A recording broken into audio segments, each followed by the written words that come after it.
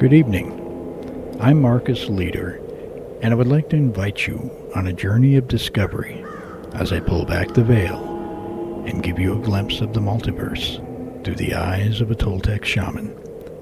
So sit back, relax, turn up the volume, and turn down the lights. You're now listening to The Shaman's Brew.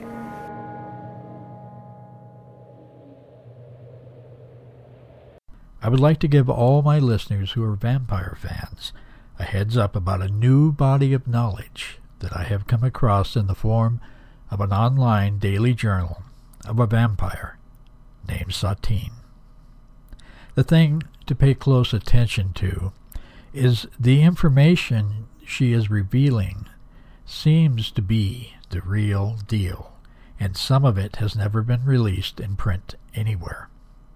I know this because some of the information parallels the yet unreleased core knowledge of my Toltec shamanic lineage. Satine was born in the late 15th century on October 10th, 1481, in London, England. She was one of the few that were fortunate enough to have been born into a very wealthy family, making life easier than most others around her, or so it seemed to the outside world. As she grew up, she began to realize that she was much different from most everyone around her. Sometimes, being a vampire is not a choice you have, but instead a life you are already destined to follow. The Vampire's Journal is a daily journal of Satine's life, how she became the way she is, the emotions and thoughts of an eternal being, the bloodlust of centuries past, her walk-in experiences, and the etheric manifestations of shape-shifting. In her own words, I quote her greeting to you. Welcome to the Vampire's Journal. I am Satine. I have created this site to provide you with a rare yet real insight into the life and existence of vampires. Take heed and pay close attention to what you find here, for I am disclosing real knowledge that has never been published anywhere in the world. The information and techniques that you are about to discover in these pages at the Vampire's Journal are the secrets that have existed since the beginning of time, the secrets of immortality and unimaginable power. To all who possess an unquenchable thirst for knowledge and power, and to all who want to live forever, I bid you welcome as I pull back the veil and allow entry into my world, the world of real vampires. Now, is Satine a fictional character? Are the secrets she is sharing in her daily journal entries the stuff of fiction? Or is this one of those very rare glimpses of an ancient body of knowledge known only to a select few? Go to the Vampire's Journal and decide for yourself.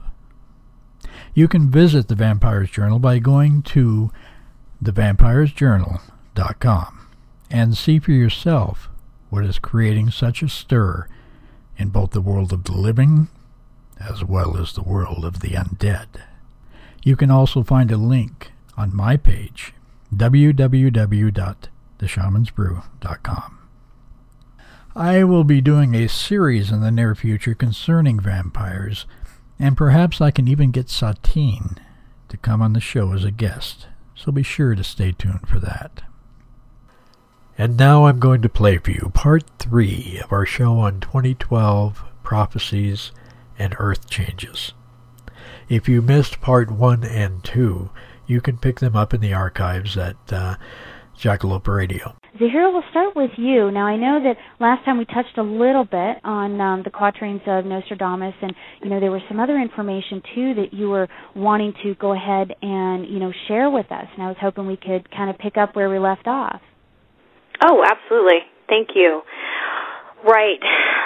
I was thinking before we get into some of the specific connections and prophecies in addition to Nostradamus, I thought it might be helpful just to lay maybe a brief foundation of why 2012 has become so interesting, and it might be helpful to kind of to pick up on and see some of these other connections that we might get into this evening.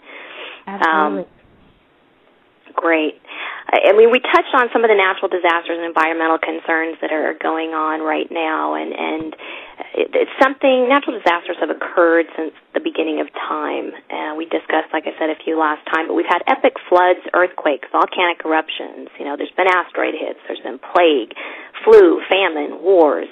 We all think that we live in this time of an apocalypse simply, based upon these disasters that we all witness. And I think our time, we definitely have some notable events that raise eyebrows, definitely. But let's set the natural disasters aside for a moment, and let's look at why December 21st, 2012 is different, maybe unique. Absolutely. December 21st, 2012, for those who don't know or didn't listen last time, that date is specific every year for what is called the winter solstice in the northern hemisphere and the summer solstice in the southern hemisphere. Either way, it happens on the same date. What's going to happen on December 21st, 2012 is this cosmic event that is rare and unique, and I think I'm kind of excited that we live in a time that we're going to experience this. And that is that morning, supposedly, from our view on Earth, what we will see is we will see the sun rise in the center of our galaxy, the Milky Way, in the dead center, otherwise known as the dark rift or the supermassive black hole, which will look and also known as the super eclipse. So that's a unique event, and this is something that we'll hopefully get to witness and should be able to witness by the naked eye, so I'm told. So that's this big cosmic event surrounding 2012. But in addition to that, what is unique? Well, we know the Earth rotates on its axis, but it wobbles. It wobbles a bit when it rotates. And this wobble changes our view of the constellations by 1 degree every 72 years. That's known as the precession of the equinoxes. However, our view will change a full 360 degrees every 26,000 years. So that also coincides with this event. And what's interesting is these ancient astrologers, like the Egyptians and the Mayans, they knew of this cosmic event, even though they lived, well after the last time it had happened. So there's a significance to this number, a real cosmic event. What else is significant about the number 12? Well, 12 is the number of completeness in astrology. That's reflected in 12 months in a year, 12 signs of the zodiac, 12 hours in a clock, 12 tribes of Israel, 12 apostles of Jesus, 12 gods of Olympus. Depending on what you believe, 12 can be a significant number to various people. Sure. The Mayan long calendar, which is this big deal, ends also at this time in 2012. So this is, again, we're kind of piling on more things outside of these natural disasters. Why is 12 significant and this date significant? The Jewish calendar ends in its 7,000 year, which they just entered into. We have the pyramids of Giza, which we didn't get a chance to get into last time. But the pyramids of Giza, this is what Egypt's famous for. We all know those 3 pyramids and where the Sphinx is. Those 3 pyramids are supposedly lined up directly in line with the 3 stars of Orion's belt. What's significant about that is that when it lines up, that is the exact midpoint in time to the next 26,000 solar eclipse that we're going to see, this massive super eclipse that's going to happen on 2012. So, is that coincidence? Yeah, it's just very, very intriguing, the fact that all of these things are coming together, synchronistically. Absolutely. And this is also what's known as convergence and this Nostradamus effect. So although it's given the title of Nostradamus effect, it's based on this conversion and synchronicity of all these different things happening around this cosmic event in this time clock. So, it could be coincidence that the Egyptians lined their their pyramids up that way, but it seems like they probably understood because they had a good grip, much like the Mayans, on the astronomy of the Earth. So we also have the Sun-Pleiades-Zenith conjunction that we talked briefly about last time that happens over the Pyramid of Kukulkan. And that is also significant in that there's an event that occurs over the pyramid. Kukulkan, or Quetzalcoatl, was the symbol for the Sun-Pleiades-Zenith conjunction. And exactly 60 days after the spring equinox, on May 20th, the zenith passage of the sun takes place over Chichen Itza. This moving snake on the pyramid is this annual reminder of this conjunction. But this is an event that only occurs during a 72-year time window from 1976 to 2048. But right at the center of that time window is 2012, when this great cycle ends. On May 20th, 2012, the zenith passage will combine with the solar eclipse. And there's going to be 3 eclipses in 2012, that being one of them. We have another total eclipse of the sun, and then we have our 2012, our December solstice eclipse, which is the big mother eclipse. Well, it's really interesting. Yeah, not to cut you off there. It's interesting with the ecliptic patterns because, it's something that, I know a lot of astrologers will even follow eclipses, especially when it comes to the aspect of natural disasters, looking at the shadow path of the eclipse itself, and how different disasters or, different natural things will occur, such as tsunamis or earthquakes or things like that. Absolutely. Absolutely. And that's just it. I mean, there's so many connections out there, in addition to prophecies, Nostradamus. And interestingly enough, I just found out that Da Vinci had some prophecies called the Da Vinci Riddles, which I had never heard of before. And then also he has these deluge drawings that predict, they're saying, that are his take on the end of the world, although a date's not given. It's about great floods and the elements causing natural disasters, and it eventually ends in a great flood. Da Vinci was before Nostradamus, and it's interesting that we never hear of those things. But the riddles are somewhat similar to Nostradamus's prophecies in that they're, fraught with famine and plague and death and destruction, and great floods and solar flares, and that's something new that I just recently heard about and started to look into, although I don't know a lot about that yet, but it's interesting. But that's one of the things surrounding 2012. I think that aside from all these natural disasters where, we all say, we live in the time of apocalypse, this is unique. This is different, a different time. And whether that means it's the end of the world or whether it's just a new beginning, a new cycle, something great or a great cleansing, a transcendence into something better, I guess we'll wait to see, and then it just depends on whatever you believe from there. Yeah, absolutely.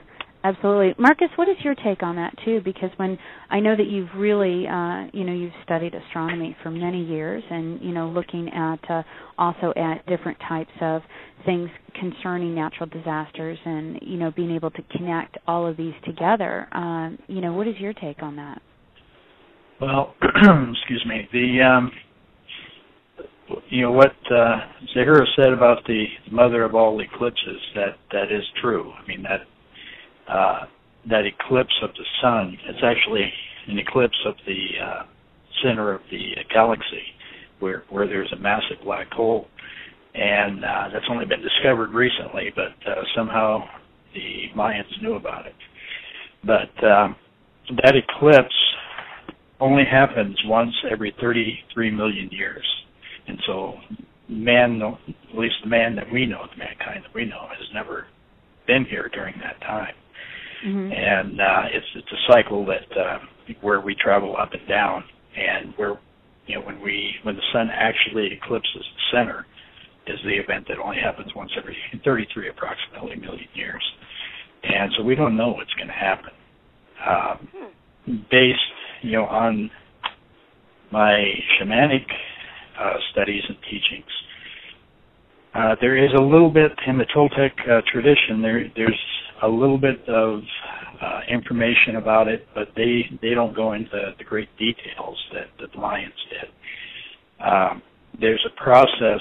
I don't remember if we touched on this in the last show or not, but there's a process in the shamanic principles and the core teachings that's called, they refer to it as stopping the world, but basically what you do when you stop the world is you drop the illusions of everything around you. What we see really isn't the way things are. Everything is energetic, but we perceive them because we were taught that way from childhood. Mm-hmm. And one of the goals of a shaman is to see beyond these illusions. And the illusion that everything appears the way it is actually inside our brains. It doesn't really appear that way if we were to perceive it the correct way. What a shaman tries to do is to basically reset, or like when you reboot a computer, you reboot your perception. And once that happens, it's like your energy system in your brain takes over, and it allows you to see, just for a split second, it allows you to see energy and see the world as it really is. You can see into other dimensions. And once that happens, you have the ability to retain what it feels like. Once you know what something feels like, you can usually replicate it. It's like, swinging a tennis racket. Once you've done it a few times, you know how to hit the ball, you can do it again without even thinking about it. Your body actually remembers. And it's the same thing with this. Now, the way this connects with the eclipse on December 21st, 2012, is that for a moment, two things are going to happen. We're going to pass through the galactic plane, which is a very thin, paper-thin magnetic field of enormous power. Mm-hmm. We don't know what it's going to do. Scientists today, about any of these things, they're getting to the point now where they go, we don't know. It's anybody's guess, because they really don't know how to analyze a lot of this information, because there's no reference points. But we're going to pass through that magnetic equator from the black hole at the center, and at the same time, the sun is going to block the center of the galactic center. The black hole at the center, it'll be blocked completely by the sun. This is the first time this has happened in the history of humankind, and that we know of, unless there were humans beyond 33 million years ago.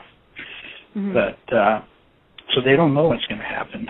But what my theory is, and my teacher and his teacher before him, although they didn't get into a lot of the technical aspects, they talked about an event taking place at this time that would essentially reboot the human awareness. And when that happens, again, we don't know what's going to happen, but what I think is that it's going to drop our perceptions just for a moment, long enough so that people will panic, when they don't know, they won't know which way is up or down. It's like everything that you've been taught about the world suddenly will disappear. A lot of people will think they died, but it's only for a short time. There's only, nobody knows for sure how long, but it's only, I would imagine, minutes when this happens. And it may not happen to all people the same way either, but what it's going to do is reboot it, and so that it will give everyone a glimpse of what a lot of psychics see, the people that can truly, see, beyond dimensions. And once you reboot your system, you change energetically the way you perceive things. Now that's, from a shamanic point of view, that's what might happen. That's just a theory. No one knows this for sure. Mm-hmm. But that's what these energies might do. As far as what they will do to the planet, I really don't think that that's going to be any threat to the environment or to the planet at all. I don't think this is the end of the world that's coming up. I think there are changes taking place, but they don't necessarily have anything to do directly with the December 21st, 2012. That's just like a reset point or a point of reference. There is a lot of things happening now. In fact, scientists are discovering almost daily now new things that they didn't know before, and that's why a lot of them are getting to the point where they're just kind of throwing their hands up and saying, "I don't know what's going to happen." Yeah. Recently there's been discovered the possibility of magnetic portals connecting the Earth and the Sun, and a few years back, scientists were aware of the hypotheses of such a physical event, but they didn't believe it was possible. If you ask 9 out of 10 of them, they'd say no, it's not possible. But now, just from recent information that's come up, they're thinking, well, maybe it is possible, and they're rethinking a lot of things. So it's like the book is being written for them, as we go. And what a magnetic portal is, they're called magnetic flux tubes, and it's where a portal, almost like you see a tornado in the sky touching the ground. That's a vortex, a portal from connecting the sky and the ground. These are magnetic portals that directly connect the sun to the Earth, and it's like a giant cyclone or like a wormhole that goes from the sun, to the Earth. And when if one of those is established, it's called a flux transfer event, and they don't know what will happen, but I don't think it will be good, because what happens is all that huge amounts of energy travel through that portal, which go right through our magnetosphere, and they go right into the Earth itself. And so you've got enormous amounts of energy in the form of charged particles, hitting the Earth through this magnetic tube. Mm-hmm. And they don't say that it's going to happen. They're just saying, well, maybe it's possible. And the way the sun's been acting, even though it's actually quieting down right now, and that's not necessarily a good thing either. I think a lot of the danger that's coming up, the Earth changes, I think a lot of it's going to come from the sun. I don't think we're going to have an asteroid impact or anything like that. The energy that we're constantly, getting from the sun, the solar flares, the mass coronal ejections, the big explosions on the sun that shoot all the particles at us, it's being deflected by our magnetic field, but that field is weakening.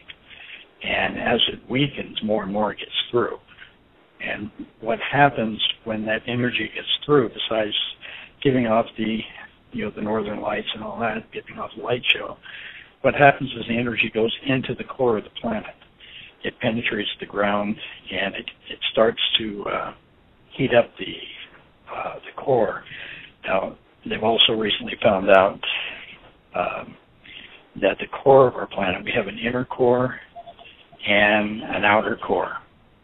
And the inner core is, I think it's almost as wide as the moon.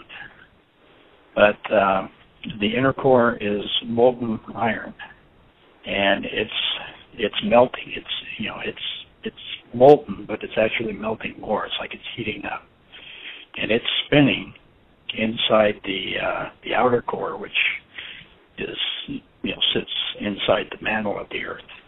And the mantle, sitting on top of the mantle sits our crust. That's where we are. But that's what gives us our magnetic field, is this inner core spinning faster than the outer core that sits inside the mantle. But as it heats up, it's changing, and it's putting pressure on the outer core, which is putting pressure on the mantle, which will trigger earthquakes and volcanic activity. And this is one of the things they've discovered recently, is that this is happening right now. One thing, like in our area, for example, in the Northwest, what we have to watch out for is earthquake and volcanic activity. That's our biggest danger. And Yellowstone is always, even though it's not as big a danger right this moment as it was in the past, it's still, I don't think Yellowstone will blow. If Yellowstone blows, because it's a super volcano, if it blows, everything within, I think it's like 100 miles, everything within 100 miles is the kill zone, the immediate kill zone. If it has a major eruption like it's done in the past, 80,000 people will die instantly. Mm-hmm. And then the outer zone where things start dying is 600 miles, which we're within 500 miles of. But for the world, the thing that might save us if that happens is that the winds are normally blowing to the east and we're west of it. But the problem with the world is, with the rest of the world, is the amount of ash that would be given off would circle the planet, and it would create basically a mini ice age. What would happen in Europe and places like that, England and Northwest here, there would always be snow on the ground year-round. It's not going to be like glaciers or anything like that, but the temperature will drop about 12 degrees, on an average, and that is major, in the climate. And so it would kill crops, food would disappear on the planet. It would be a big problem if it erupts. I don't think it's going to erupt in our lifetime. But there are other things happening because of the solar activity that's creating problems on the inner core. There are things happening in the Northwest, in fact, all the way down the Cascades. There are events that geologists are beginning to worry about that can be triggered by the excessive pressure that is exerted by the outer core, as a result of the inner core being heated up. Mm-hmm. These go in cycles, actually, though. This isn't something new. This is something that goes in regular cycles. They're just very long cycles. For example, the Cascadia subduction zone is an area that, if it breaks from all this pressure, it will create an earthquake in the Seattle area of 9.0 or greater. And there's evidence that may happen soon. Now, when that big of an earthquake will also trigger at least 2 volcanoes. And, there's like 24 volcanoes that potentially could go off, all the way from there in Seattle, Mount Rainier. There's Mount Baker, Mount Shasta, Mount St. Helens. There's several of them that can go off if that earthquake happens. And so these are some of the things that scientists are looking at right now. And they're saying, there's a real possibility of this happening because they're seeing things happen that they've never seen before, and it's all result coming from beyond the planet. It's coming from the sun, and something that's recently been released, was discovered a little while ago, but it's been kept quiet. There is a intergalactic or interstellar cloud of highly magnetic particles that our solar system is running into right now. We've discovered this, as a result of the Voyager spacecrafts, the ones that went to Mars and Saturn, Jupiter and Saturn, the outer planets. That's recently been discovered just out the outer edges of our solar system. And it's not, those gases are gases of hydrogen and helium, and they're at about 6,000 degrees centigrade. And the gases should disperse, but they're not. They're just a cloud that's sticking together. And the reason they're sticking together is NASA's recently discovered that they're highly magnetic.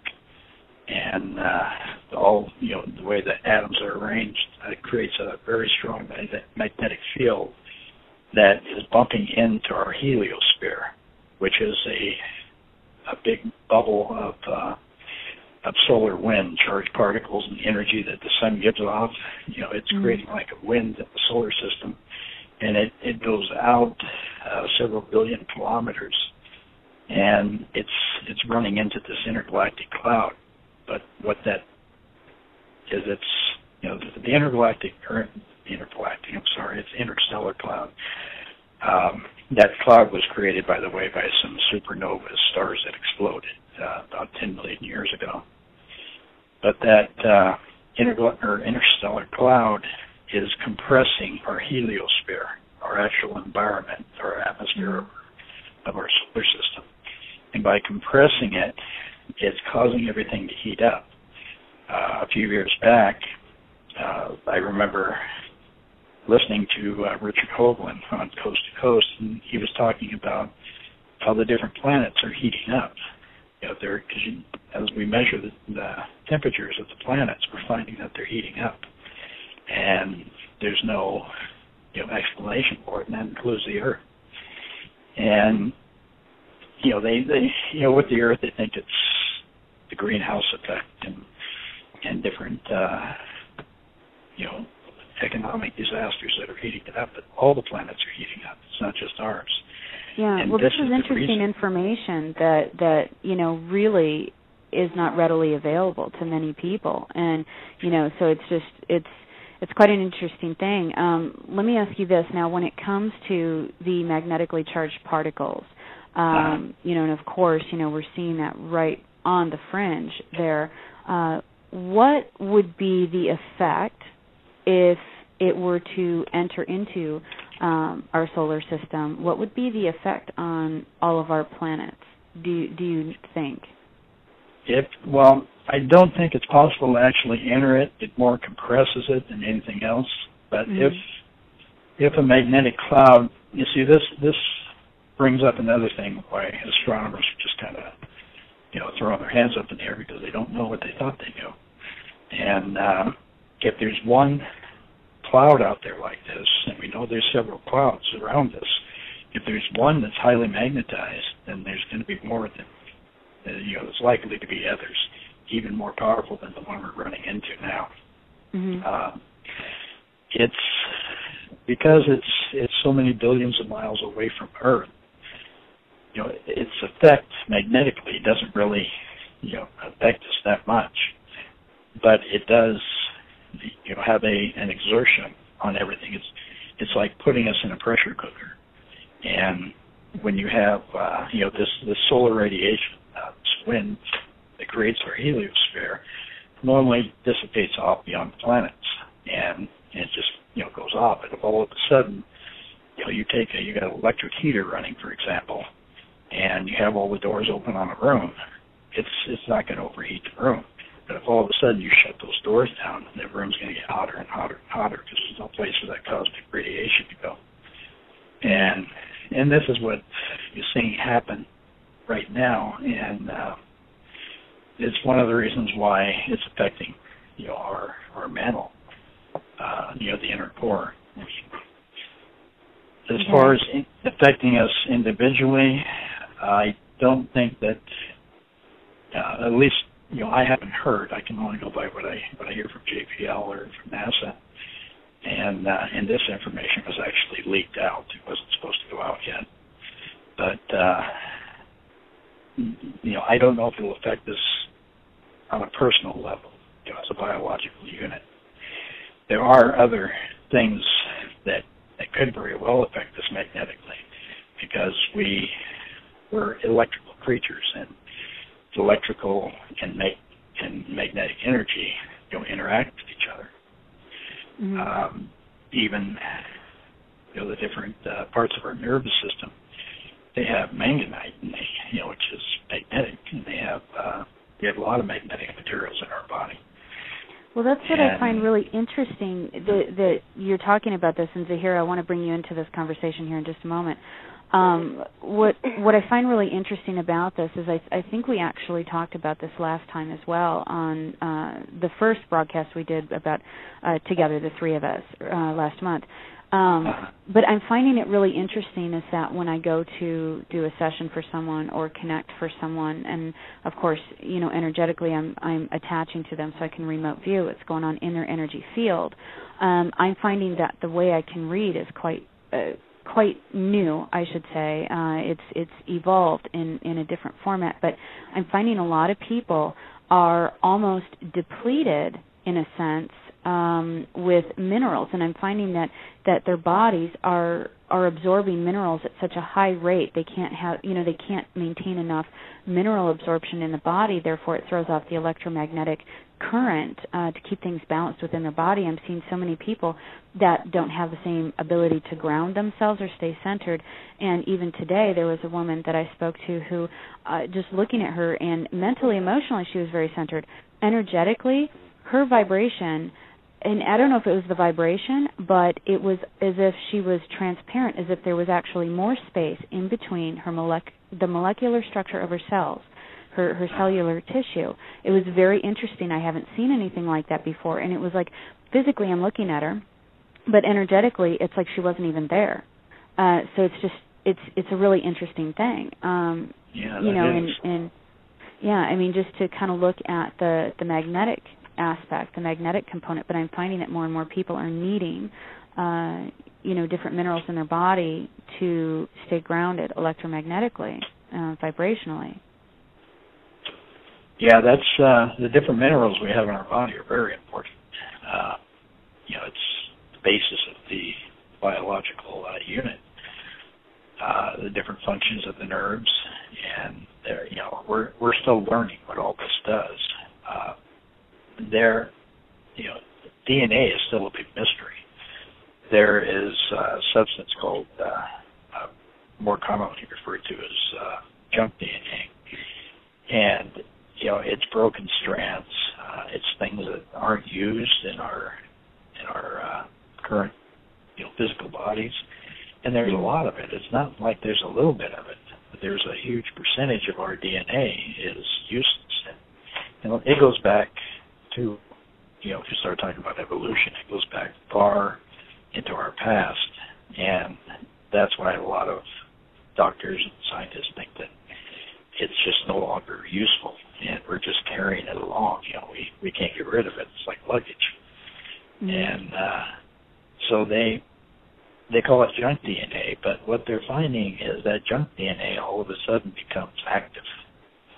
And it can be stuff that goes back, I don't know if I mentioned this in the last show, but there's a certain type of DNA like that. It's non-activated DNA that goes back in the human genome. I can't remember how far now, but it's like 100,000 plus years that it goes back in our evolution. And it has been active to people.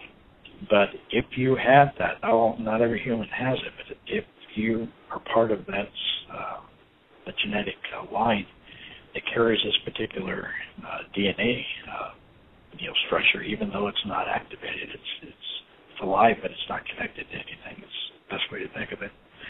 And if you have it, then you have a chance of developing, of it awakening. But it's a bad one if it's been nicknamed zombie DNA. And if it activates, this DNA takes over different functions of your body, so you have no control over it. It causes a lot of paralysis. It causes numbness. Causes your face to contort. And of course, no superhuman qualities. Yeah, that could be too.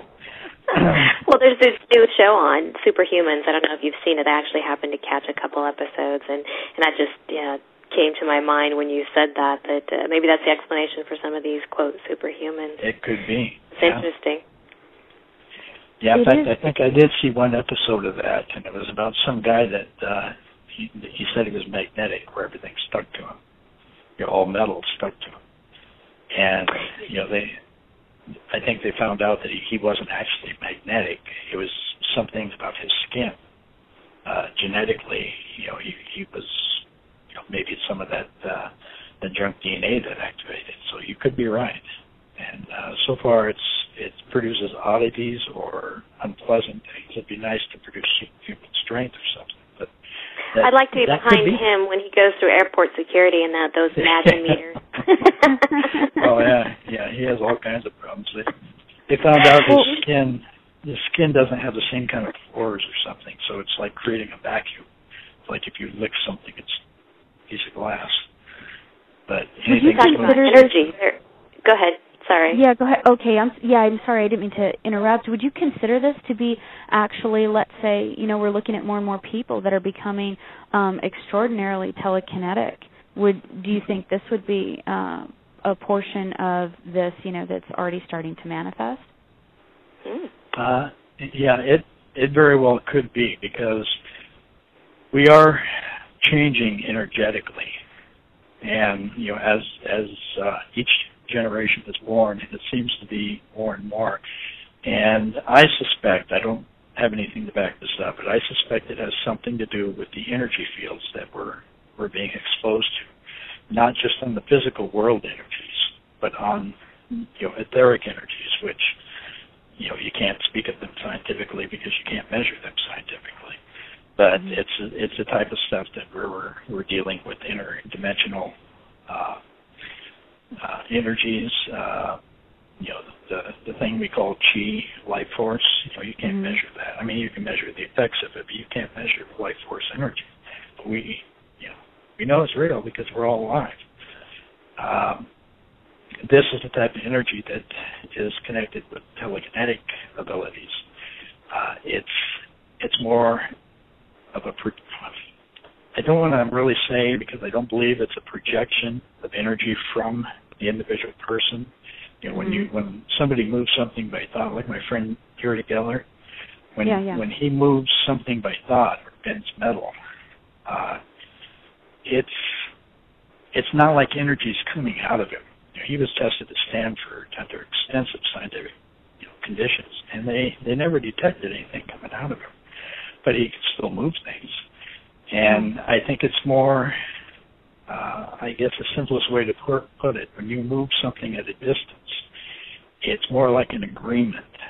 It's almost an amalgamation of your energy with the energy of that object. And so it's not like you're putting a tractor beam out like on Star Trek where you pick something up and move it or pull it to you. You're manipulating subtle energies.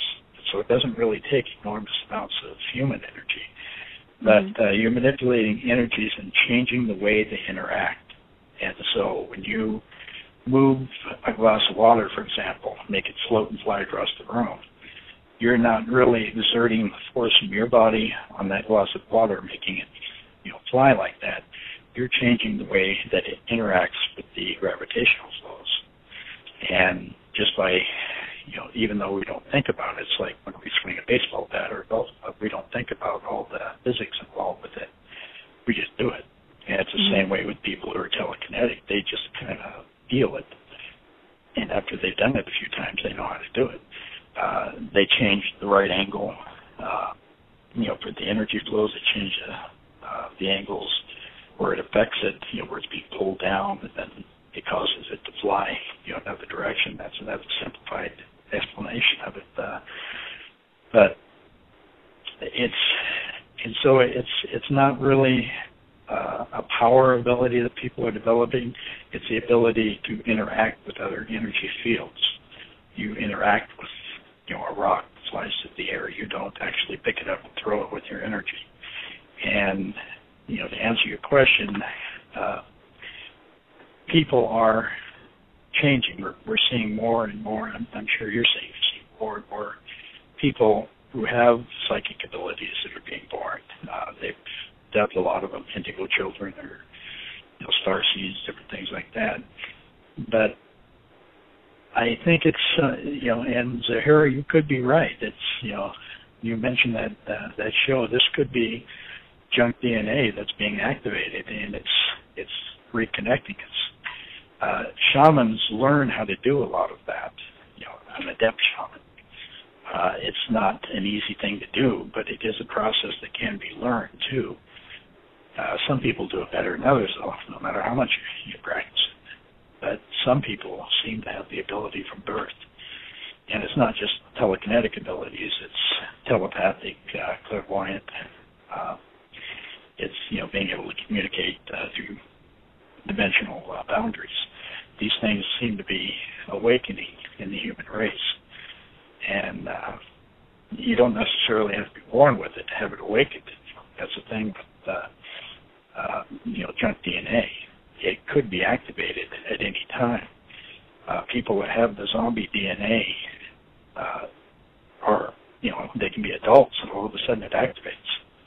And scientists don't know why it activates. There's something that's activating it. Luckily, it's very, very rare. And it's very, very rare even to be in that lineage that carries that particular one. So that's really not a pleasant thing. It has symptoms similar to MS and other diseases like that. But it's it wild seems you to mentioned. Take over.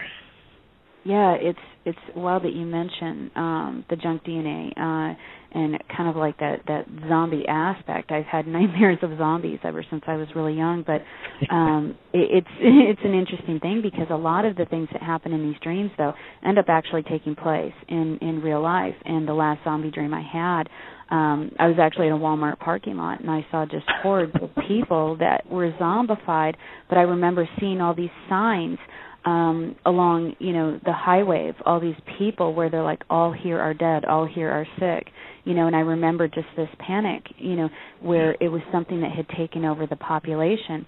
Zahira, I wanted to ask you this too, and as we're talking about all of these things that are happening to the human race, and I want to go back a little bit to the information that you provided earlier, all of these different cultures, all of these things that have happened kind of simultaneously where, we're moving towards this convergence point. Do you relate any of this material that you have researched kind of with what we're talking about tonight in a sense? Do you believe that some of these cultures have actually been aware of this all along, or is this something, new to humanity? What exactly were they aware of? As far as, all of these changes that are happening, within the structure of people, physically, physiologically, the things that are happening within our culture, our society. And, of course, I know, when we're talking about the natural aspect, with, say, the earthquakes and things like that, but on a people level, with what's happening to us, I was just curious if that's something that, could be linked, to these cultures. Because like you were talking about with Da Vinci, how, right. There's things that he had brought forth that, of course, predated Nostradamus. And I'm curious because, as we're looking at all of these things as a collective, it's kind of like, we're all saying the same thing, just in a different way. Yes. That's just it. I mean, throughout time, all of these cultures, ancient and some not so ancient, many of them have like these flood myths, and where the gods are not happy any longer with humans. They come down, they wipe them off, but they save one so that they can cleanse the earth and they can cleanse people and they can start anew. We talked about the Hopi prophecies and some of their beliefs last time, where they have this prophecy rock and they show that there are two ways that human culture can decide how to move forward in the face of maybe some trials and some things coming that we're not used to seeing, or actual disasters. And you decide, which path you want to take, the high road or the low road, for lack of, a better term. Nostradamus, I think we briefly touched on this last time as well, where he has these series of 7 drawings, and at the very end, he's holding up this book of life, and it's blank, and he's saying, okay, people, this is up to you. You make your choices and your decisions on how we're going to move forward. And yes, so it really does go beyond all this flood and death and destruction, and it's really coming down to how are we going to move forward. Are we going to, you write your history, you make the choice. We can move through this gracefully, or you can, you are not open to change, open maybe to new ways of thinking. I'm hoping your zombie dream isn't a prophecy. Well, that's why it just really connects the fact that, how is that possible? But it's just wild. Yeah, all of these things in the fringe of the dream, just these little nuances, just details, all ended up manifesting. And it's like there's all these deja vu moments, except for what would seem so ridiculous. But as in our language, even tonight, it completely clicks for me. And similar, Marcus, if you even remember that dream I keep referring back to, that I had a couple years ago in December. That was where, remember, I was telling you that it was like something magnetic had happened. It was like the gravity had been let loose from the Earth. It's like people didn't float off the Earth, but the gravity had changed, and it was almost as though stones and like meteors were just floating in our own, atmosphere. And I remember knowing that I was only safe as long as I stayed inside something metal, inside something, and I think I was like in an RV or a shed or something like that. That was, a very intriguing dream because it has different points. One of the things that's happening that's recently been discovered too. There's been, since our last show, there's been a lot of new things come out. One thing that's been discovered is that we know that our Earth's magnetic field has been weakening. That's been known for a while, but it's been recently discovered that it's weakening much faster than what we thought was possible. There's a certain magnetic, it's not magnetic, it's a certain volcanic area that, in fact, those here knows about this, certain volcanic area in southern Nevada that geologists have recently discovered contains magnetic trace particles in all the rocks there, because lava flows are highly magnetic, and around lavas or volcanoes. But they've recently discovered that this magnetic particles in the lava flow, by studying those, that we had a reversal, at one time in the past, that was several 100,000 years ago. We had an actual reversal of the Earth's magnetic field. But they thought that this is something that happened over thousands of years. Now they're thinking that it can happen over just 4 years. And the result is from studying these magnetic particles in the rocks, where they actually watched it happen, geologically, it recorded in the rocks. They watched it happen in a period of 4 years. And that was never thought possible before. But what we're seeing now is our magnetic field is dropping, and it's gonna, as it drops, our defenses from the solar flare and everything, that drops too. It's like having shields on a starship or something where they're blasting you and nothing's getting through. It's like those shields dropping as our magnetic strength drops. But if the magnetic poles do shift, they are moving. But if it shifts completely, where it swaps over like it did there, a few 100,000 years back, if that happens for a moment, there won't be any magnetism. We will be a planet totally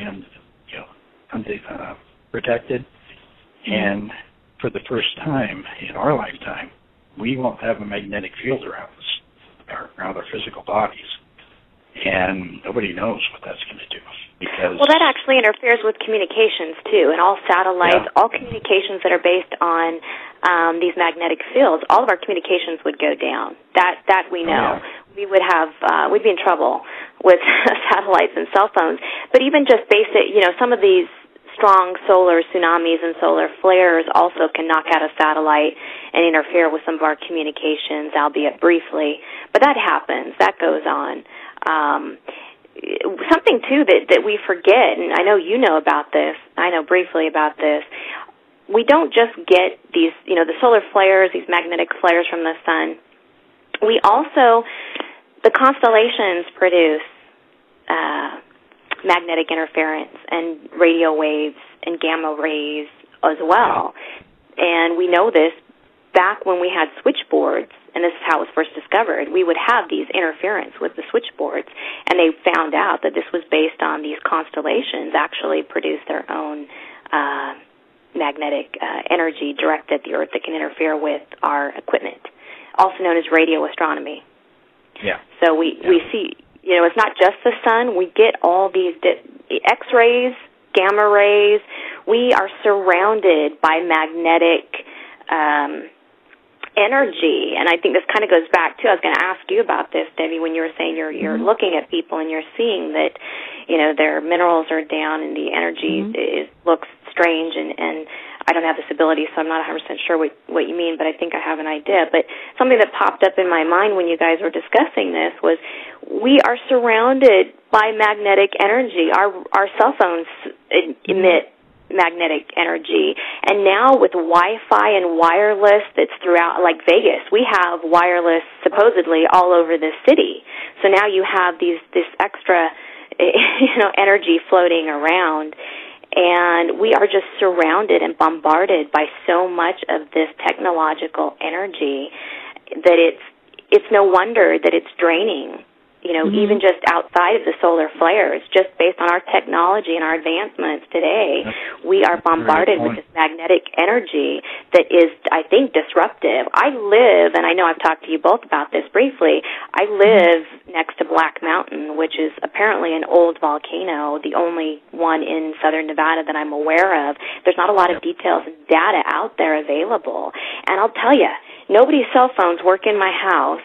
It's a nightmare in this house trying to get any type of good cell service. And also, I tell you, since I've lived here for 2 years, my energy just fluctuates like crazy. And I wonder if it's just this combination of all these things, in addition to maybe, living so close to Black Rock. I go out there and walk the mountain with my dogs off and on as well. So I'm wondering if that too has something to do with how we're feeling these days, in addition to all this extra added stuff. And this concludes this show. Be sure to tune in next week for the final installment of this roundtable discussion on Earth changes in 2012. This is Marcus Leader, and you have been listening to The Shaman's Brew on Jackalope 105 FM on the Jackalope Media Network.